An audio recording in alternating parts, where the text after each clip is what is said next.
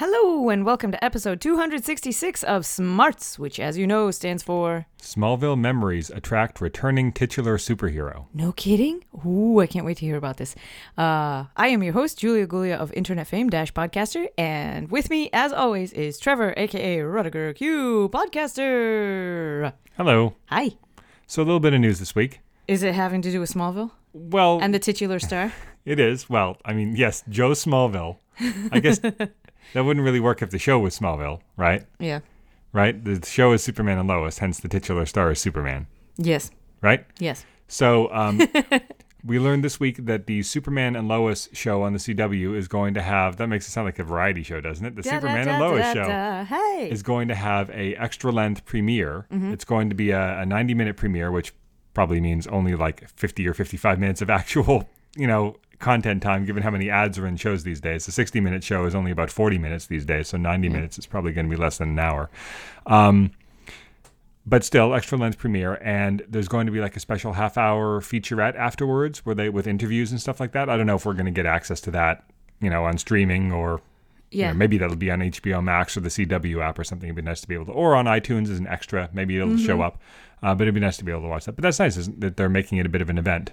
That's which is nice. good. I mean, it's the first live-action Superman show on TV in over a decade, so it's nice. And if you don't include Smallville as a Superman show, then it's more like 25 years. Yeah. So, and we also, so this was interesting this week. Of all people, Kevin Smith on one of his podcasts said that he has it from reliable people, friends of his that would be in a position to know that HBO Max is strongly considering doing some sort of Batman the Animated Series revival. Okay. So presumably this would take the form of Bruce Timm and maybe even other. I mean, I think that he's sort of become more strongly associated with the brand more than anyone else, more than Alan Burnett or Paul Dini or anyone else, other than perhaps Kevin Conroy. Yeah. So presumably this would be overseen by Bruce Timm. I would hope that they would get some of the original writers and producers and stuff back. The problem is, and of course they could pick up the character designs from the new Batman Adventures or Justice League or whatever very easily. Those designs still hold up. The problem would be that a lot of the cast would either be too old or unfortunately passed on. Like Bob Hastings, who played Commissioner Gordon, passed on. The actor that played Killer Croc in the revamp episodes, I think, passed on. Obviously, Alfred. Ephraim Zimbalist Jr., I believe, is still alive. Really? I doubt he's working anymore because he's like 100 years old. Okay. Roddy McDowall, who of course played Mad Hatter, passed on. Oh. There's probably more that I'm not thinking of, but that show was almost 30 years ago now, right? So a lot of the cast have passed on or stopped working. So the show would obviously sound, and even the actors that are still working would sound different. Like Kevin Conroy doesn't sound the same as, he still plays Batman, but he doesn't quite sound the same anymore. So it would be a little perhaps jarring from that respect. Anyway, I don't know how much truth there is to this. I mean, he does know a lot of people within Warner Brothers and DC Comics. The fact that this is something they're considering, I could buy, because more often you hear people talking about, they should bring Justice League back, because there's a lot, they did a lot of Batman episodes, and there's been a lot of other Batman shows, but there's been fewer, Justice League or Justice League Unlimited style shows. It feels like the possibilities for that show were limitless, and they only got to do some of them. Mm-hmm.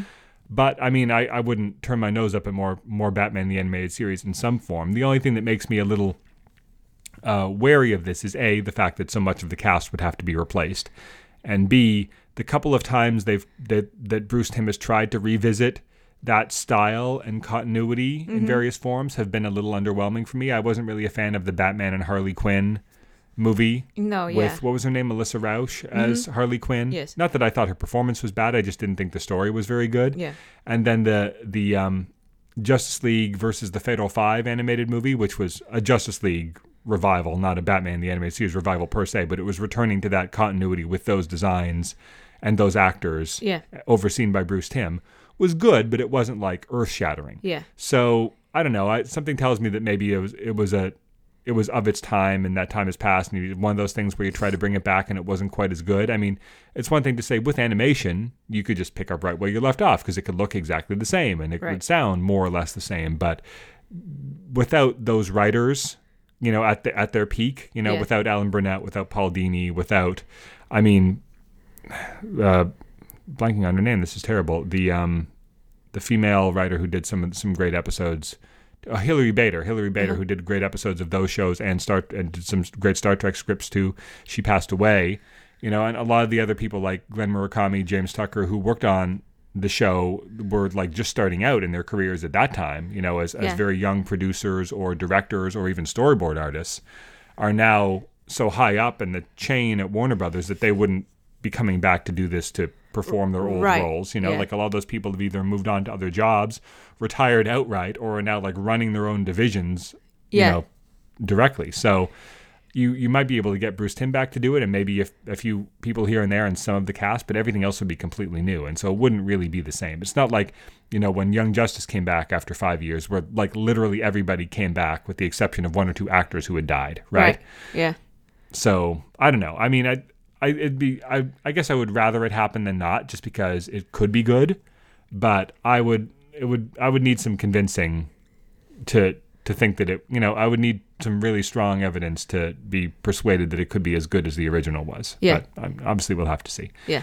And then the last bit of news this week, I just wanted to mention that, because we talked about it before it was happening, when it was announced, that the replacement for the DC Universe service, DC Universe Infinite, has launched.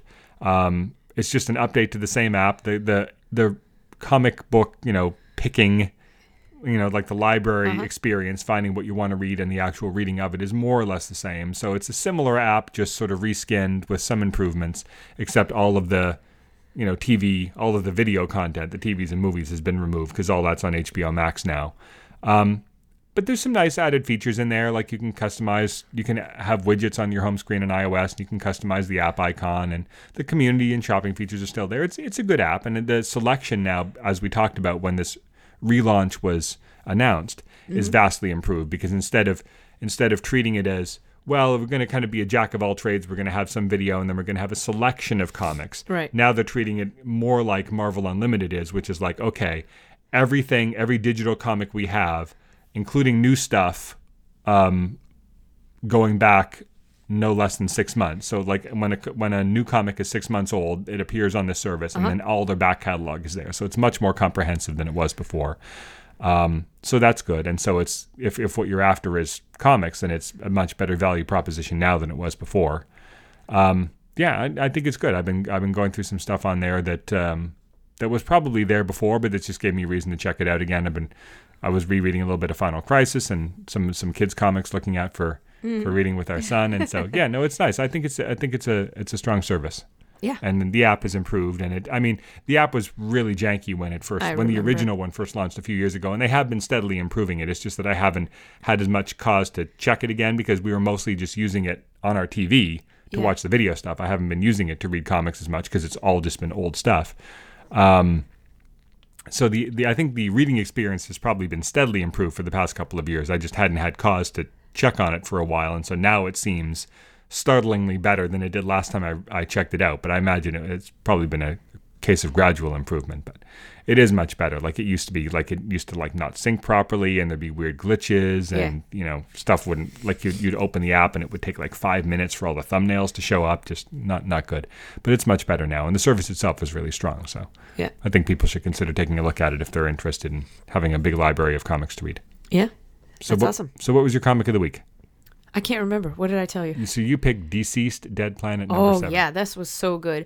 I love a good conclusion arc issue. And it picks up from last time where basically the bad guys formed a plan where the Amazos, the army of Amazos, can wipe out all the infected people.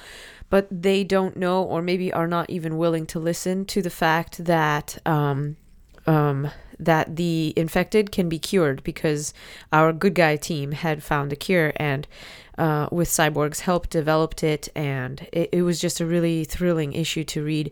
Those two sides going, basically racing each other to save the infected versus kill all the infected. And then they were pitted against, so our team wound up being pitted against the army of Amazos to stop them from killing more people, because they knew now that they could be saved. It was very, very exciting, and seeing how it all played out and all the different pieces at work and the dynamics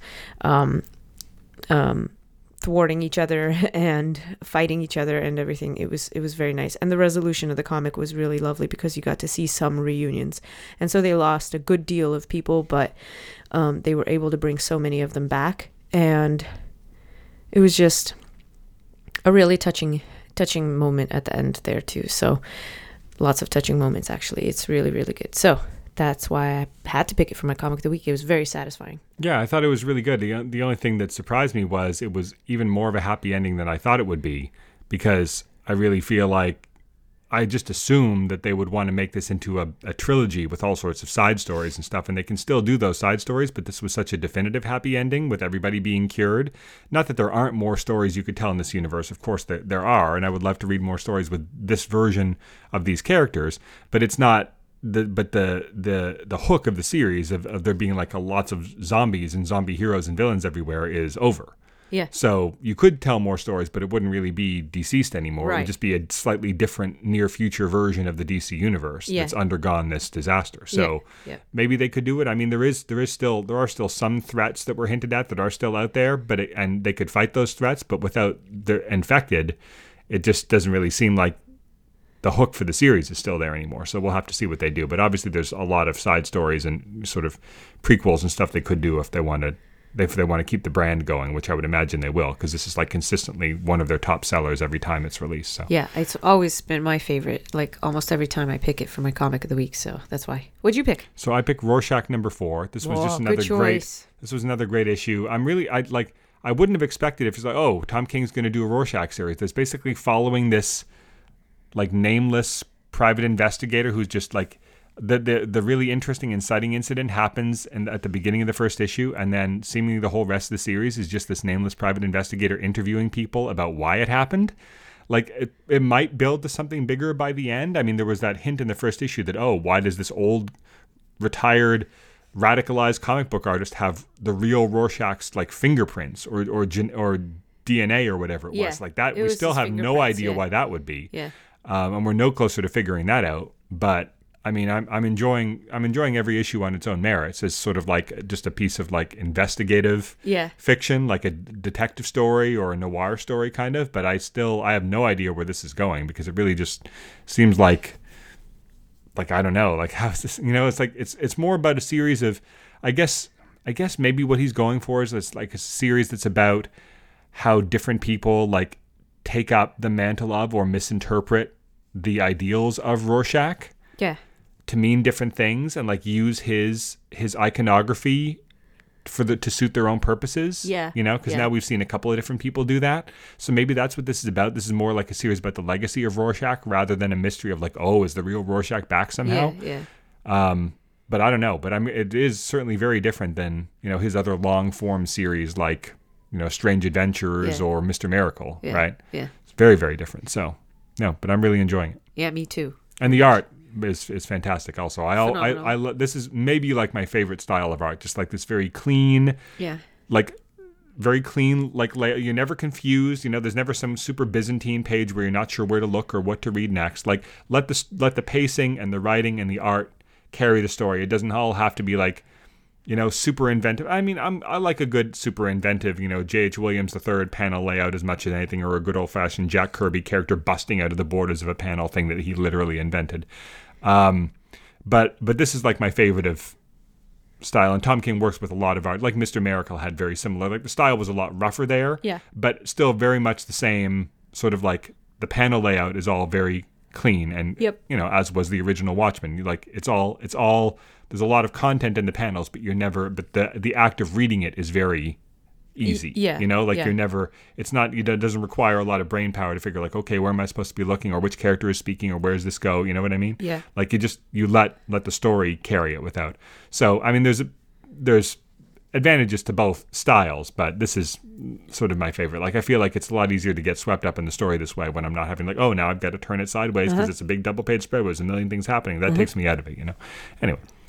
So you ready for your quiz? I am. So this week, I thought, because we were talking about Superman and Lois, I thought I would quiz you about the town of Smallville. Oh, okay. I might actually do well on this one. So these are multiple choice this time. Maybe. All right? Yes. Number 1. Smallville was first given its name in what year? 1938, 1949, 1956, or 1986? Ooh. I'm just gonna shoot in the dark because I have no idea. I'm gonna say 86. No, it was 1949. Oh, that was my guess. I should have said it. Only off by about half a century. I should have said 49. I was like, I wasn't immediately on 38. That one I ruled out. But I should have said 49. I mean, for one thing, the Christopher Reeve Superman movie was almost 10 years before the year you just picked. And they mentioned it? Yeah. I don't remember that. All right, number 2. Uh-huh. In the Silver Age, Lana Lang became which member of the Legion of Superheroes? Night Girl, Sun Girl, Power Princess, or Insect Queen? Oh, my. I'm remembering the Simpsons quote. I am the Lizard Queen.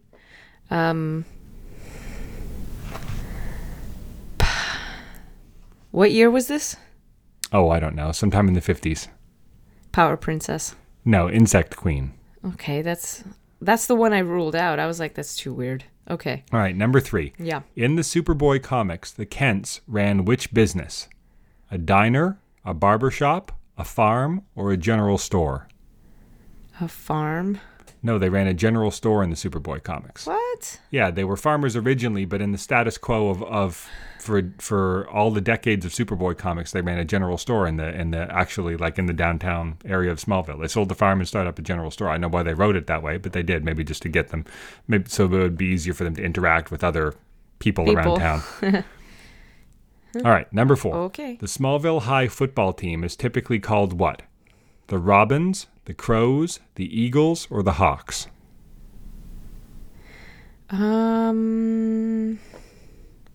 This was in the show. I know. In the Smallville show.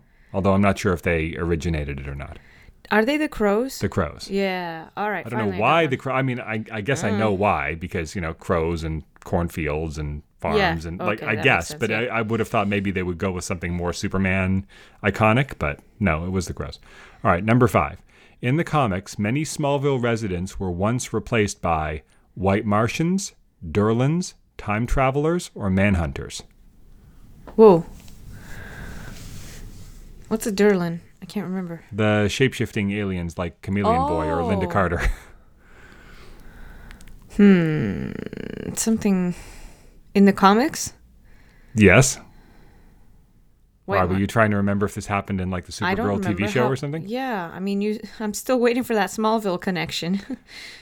Well, these are all questions about people in Smallville or places in Smallville. I didn't read the comics. No, but you watched. No, it's come up. Has it come up in the show? Do I have a chance of getting this one from the show? No, I think it might have come up in other comics, though. Oh. I'm going to guess either shapeshifters, so White Martians. No, it was the Manhunters. Oh. They can change form? No, but they can, I guess... What? They were wearing human-looking disguises, I guess? Mask technology? Yeah, I guess so. Okay. That was in the 80s. Okay. During the Millennium storyline, I think. So you got 1. You got the Crows. 1 out of 5. 1 out of 5. Good job. Is it, though? No. I didn't think so. So should we talk about our shows? Yes, I'm ready. So we have the second episode of the season of Batwoman and then episode 3 of WandaVision. Yes. So what did you think of this episode of Batwoman? This one was called Prior Criminal History. So good. I love it. I really am enjoying this ride with Ryan.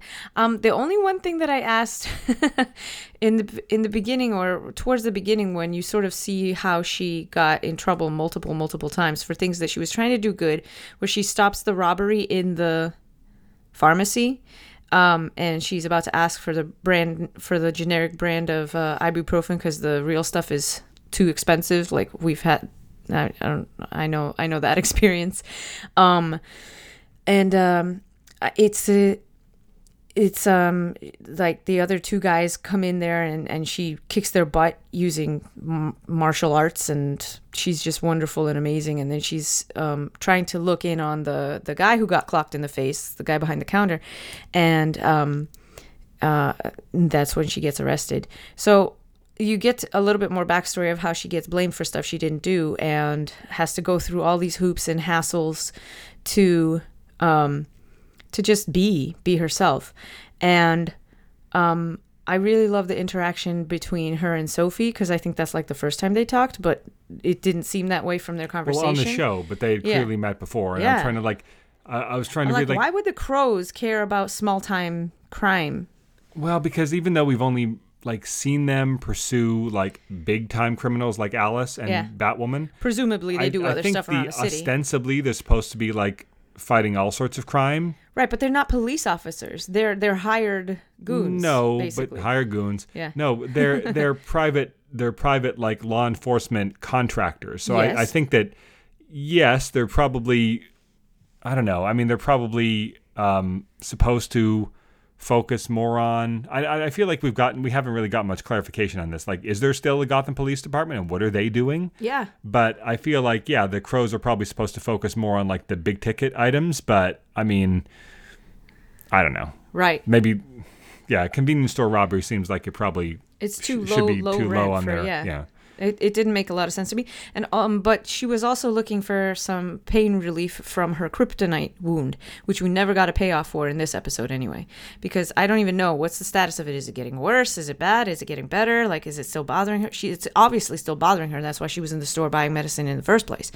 But like, we don't even get a glimpse of the wound this time, and we get no mention of it this time, and she's completely fully functional, and she's helping the team again this time, and she has an encounter with Alice, which was very fun. I like their chemistry. That was engaging. The actress playing Alice is so good, I have to say. Like, she's just so good. And in this episode, she goes up against Julia Pennyworth, which is also interesting because they know Sophia. I didn't remember that Julia Pennyworth knows Sophia too, and I'm interested in that.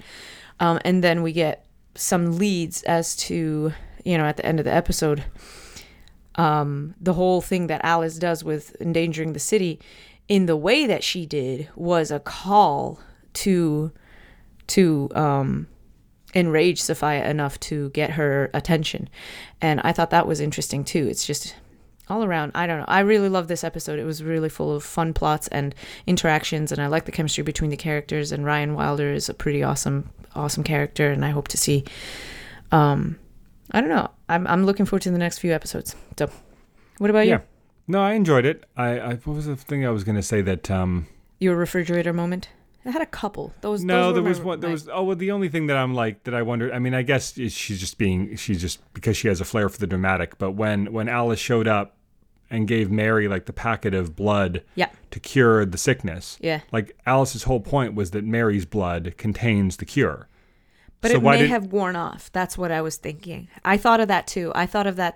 But it may have worn off by then. Like her cells replenish, blood replenishes itself. I suppose. Wasn't there a thing later in the season, like well after the thing where she had to choose between her and her mother, where was a plot point that she still had immunity to it? It was soon after, and that's when the blood was harvested too. Like that was the time that. Yeah, I guess it could have worn off. It was soon after. But if so, I think I feel like they should have.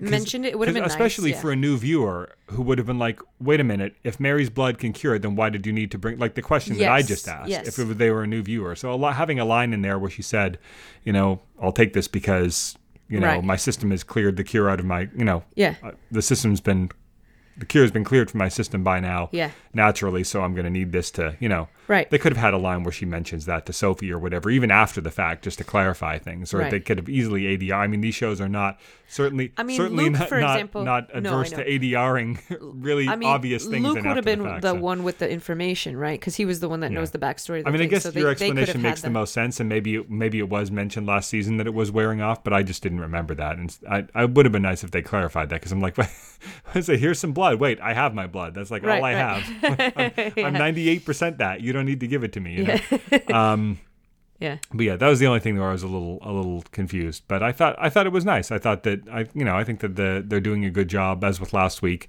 making the story interesting in Kate's absence. I think Ryan is shaping up to be a good character. I like the notion at the end. It was super on the nose that the one volume of Kate's journal she happens to take off the shelf and open some random page to was Kate recounting the one time when they crossed paths. I'm like, what are the odds of that? But I do like the conceit that as Kate, as the narration of the series, as it wasn't used super frequently, but it was used sometimes with Kate narrating to her events, cousin Bruce, but it was actually her writing in her journal to Bruce, and now Ryan is going to be writing to Kate. Yeah, I thought that was nice. I thought it was cheeseball that she flipped the next page after that entry, because I was like, there were lots more entries after that. So I didn't like that. Well, maybe. I mean, the book she picked up was on one end of the shelf. So maybe that was one of the last entries. Maybe that was one of the last things she did before. I mean, when that took place was unclear. True. That could have been one of the last things that happened. Before she got shot at by the crows and then the plane. Yeah. Yeah, maybe that was even after that. Maybe she fought crime for a couple more days before she decided to go get on that plane. And that was, that would be even more super coincidental and convenient. But they literally said 2 months ago. Yeah, I don't know. They did time frame it. But yeah, I'm bumping on it like a nerd that I am. Overly convenient, but yeah, I don't mind that she found it. You're right. Like maybe if she had been reading over them for a little while and then she runs into that entry, that would be a little bit more meaningful or realistic. But I did like that moment, and I like also that that she's gonna write to Kate. That's very sweet. I like that she's an investigator in her own right. Like, she's not a dumb woman. This is a person who grew up in a very different way. And she actually made a really good case point for the job interview that she didn't get, but kind of the same pitch that she had to the Batman team was that, like, my prison time was not fun, but it did equip me in a way that a lot of other things didn't. And I can read people a lot better. I know how criminals think. I know where they go, what they do, how they operate in a way that sometimes even cops don't. That makes me unique, and it makes me useful. One thing I'm curious about is whether they'll continue to, like, because it would seem weird if, Luke and Mary are living the high life with all this, with their money and their fancy equipment and so on, and Ryan is still living out of her van. Yeah. But by the same token, if she just like slides into Kate's old life and is now living the high life herself, then if she is written consistently and well, I would imagine that would seem to her to be like some sort of betrayal of her core values, or like, because again, we've made it would be inauthentic, sort of a Green Arrow thing. Like she wants to sort of stay a man of the people or a person of the people, right? Yeah. But that could be an interesting story thing where Luke is like, look, it is actually inconvenient for us for you to have to come in from your van and on the other side of the city every time we need Batwoman. Yeah. You need to be closer to home, even if that means living in the penthouse here. Like, it's literally, it can make the difference between being able to save someone's life or not, and her having to say, well, am I willing to? Right. It's not like living in a van is fun for her, but I feel like she kind of, for a variety of reasons, some valid, some not, kind of carries as a badge of pride the fact that she lives such a rough life. You know what I mean? Yeah, and not only that, but she has no knowledge of the city that other people don't. Like, they were trying to lead the bats away from the city, and they were talking over the radio about different parts of the city that looked abandoned on a map, but she knows where the homeless people are setting up camps, and she says, no, there are people there. I promise there's. I mean, that's something that, it's sort of an unfair, like, I like that they're using that to characterize her, and maybe that's something that Kate wouldn't have known, but the way that, say, Batman is characterized in the comics, like, do you honestly believe that Batman wouldn't know that there were people, like, because that's the whole thing is that he is, like, unrealistically knowledgeable about every single facet of Gotham, right? Yeah. And the only thing that it sort of reminds me of when you were talking about how she has this insight into the criminal mind that, say, Kate didn't have, it kind of reminds me there were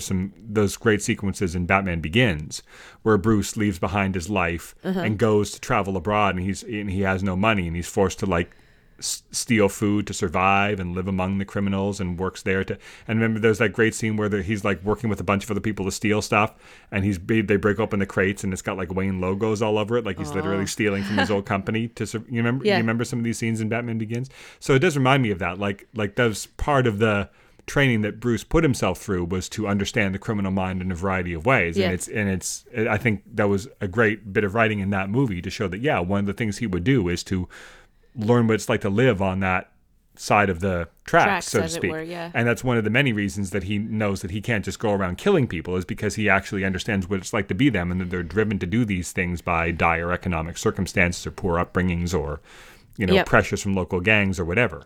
So he's not just going to go around lopping off heads, right? Yeah. So I think that's it's smart to characterize him that way sometimes, because otherwise he would really come across as like the way that he's sometimes criticized as like, oh, this rich white guy who goes out and just beats on poor people every night, right?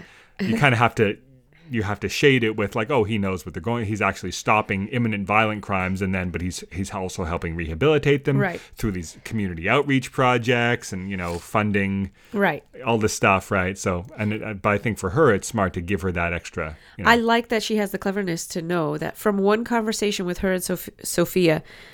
Yeah, I'm trying not to say Sophia because that's going to get confusing, those episodes. You mean Sophie then? Right, Sophie. Yes, Sophie. So Sophia. I said Sophia, yeah, because, see, this is what I'm saying. She and Sophie were talking about Alice and how she didn't get a bullet in the face. And Alice, Ryan figures out that Alice must be Beth, the missing girl. And I love that. I love it because it's like, way to put it together. It's like she's walking. Yeah, that was smart for her. It doesn't really speak too well to Sophie that some random criminal, from her perspective, that she's hauled in a couple of times, that she's not able to keep a secret for 5 seconds in the presence of this total stranger, and clues in this total stranger to some dark, heartbreaking secret of her boss. She slipped up. Yeah. Yeah, it was like that happens the one time that we get to see it with this random person she hauls in. How many other times has it happened? Oh dear. Oh dear. But yeah. So that again, that was like really like that doesn't exactly speak to her professionalism. Not a shining moment for Sophie. No. Anyway. Yeah. So WandaVision this week. So this one was called Now in Color. Mm-hmm. I think that this is my favorite one yet, but I bet I'm going to be saying that every week, because every week the show is just going to be getting ramping it up, the mystery and the growing unease. I mean, there's so many things in this episode. There's the scene where the neighbor is like trimming his hedges and stuff, but he's like actually cutting through the fence, sort of like portcullis between the two thing, and the background is just like a really cheap looking painting. Vision realizes what's going on once, and then there's just like a glitch in the matrix, and then he's like right back to not knowing that. Someone pointed out that if you like go through frame by frame as he's figuring it out before it glitches, he actually looks right into the camera for a couple of frames, almost like he realizes he's in a show or something, and then she resets it and he doesn't know anymore, right? But then there's the scenes later where he's talking to the neighbors, and it really seems like he's starting to understand what's going on. Then of course later on, after she has the twins, which we can talk about, the scene with what's Monica Rambeau's fake name? Is it Rochelle or something like that? I can't remember. Geraldine. That's Geraldine, right? There you go. Yep. Where did I get Rochelle from? Anyway, I don't know. Where she's talking to her, and she mentions that she had a twin, and then Geraldine says, "Oh, because again, this playing into the strong theory that she actually was sent in there by SWORD, right? Like she knows all this stuff." Yeah. She says, "Oh yeah, this was his name, and he was killed by Ultron, right?" And like she it's like, it's scary, right? Like you don't know what, I mean, she's probably not going to kill this new character after 3 episodes, because we know she's going to be in the movies later, but it's scary. Like it is. Wanda's really being like, the way those scenes were written and shot, she's really being portrayed almost as like the villain of the show, right? Yeah. Like, and I'm betting that there will be a more villainous villain by the end, even if Wanda is the one doing this. I'm betting that they're going to reveal that her powers were amped up or manipulated, that someone is taking advantage of the situation for some evil means, because I think there's going to have to be someone that they can engage in like a big fight with by the end. I don't think they're going to veer that far from like the traditional structure of the story. I bet even if Wanda is responsible, that there's going to be some more villainous villain by the end. But it's, I don't know, all sorts of theories, and Mephisto or whoever was basically the Marvel Comics version of Satan, basically, and he has all sorts of magical dealings with Scarlet Witch and Doctor Strange in the comics, so that could be a logical way for them to go. But yeah, and then she ejects Monica from the reality, right? And she's we see the sword people. I thought it was fascinating that when she's ejected, Monica is still in her costume from that era.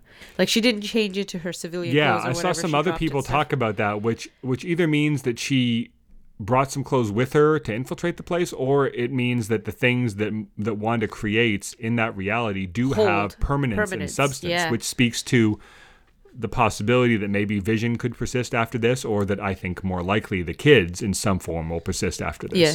So and I think that they did that intentionally to get people thinking about that, because otherwise you're watching this and you're like, well, this is obviously something she created. It's all going to be torn down by the end, and what will be aside from like a psychological examination of Wanda's character, what will really have been accomplished in the end. But if you now know that things that happen here can perhaps persist and be carried on to other stories, then I feel like you could be a bit more invested if you weren't already. So I think that was a smart way of illustrating that. Yeah. Yeah. And the scene where she remembers her brother and like her accent starts to seep back in, like that was a great performance lullaby. Also. Yeah, so and the good. lullaby. Oh, Apparently, God. if you turn on the subtitles in one of like the many different language options. So if you turn on the subtitles in English, it just says like singing in Sokovian or something in parentheses. But if you turn it on in like Portuguese or something, there's actually a translation of what she's singing. And I don't know if that was just some Portuguese translator taking liberties or if like, I don't know why they would have gotten some note that everybody else didn't get. But anyway, apparently there are, if you buy that, then there are lyrics to this. And it's basically what you would expect about, like a little Sokovian lullaby. But I don't know. Apparently it was, it wasn't just improvised or something. There was some script for it, but that's so nice. Yeah. Oh. Yeah, it was really good. It was a very good show. Yeah. And again, like the actual sitcom-y stuff with the doctor and the the twins growing at the faster rate, and her having to sort of hide her pregnancy from the neighbors, and then the stork and everything like that was all funny too. Yep. Yeah. Yeah, it continues to be really good. Yep.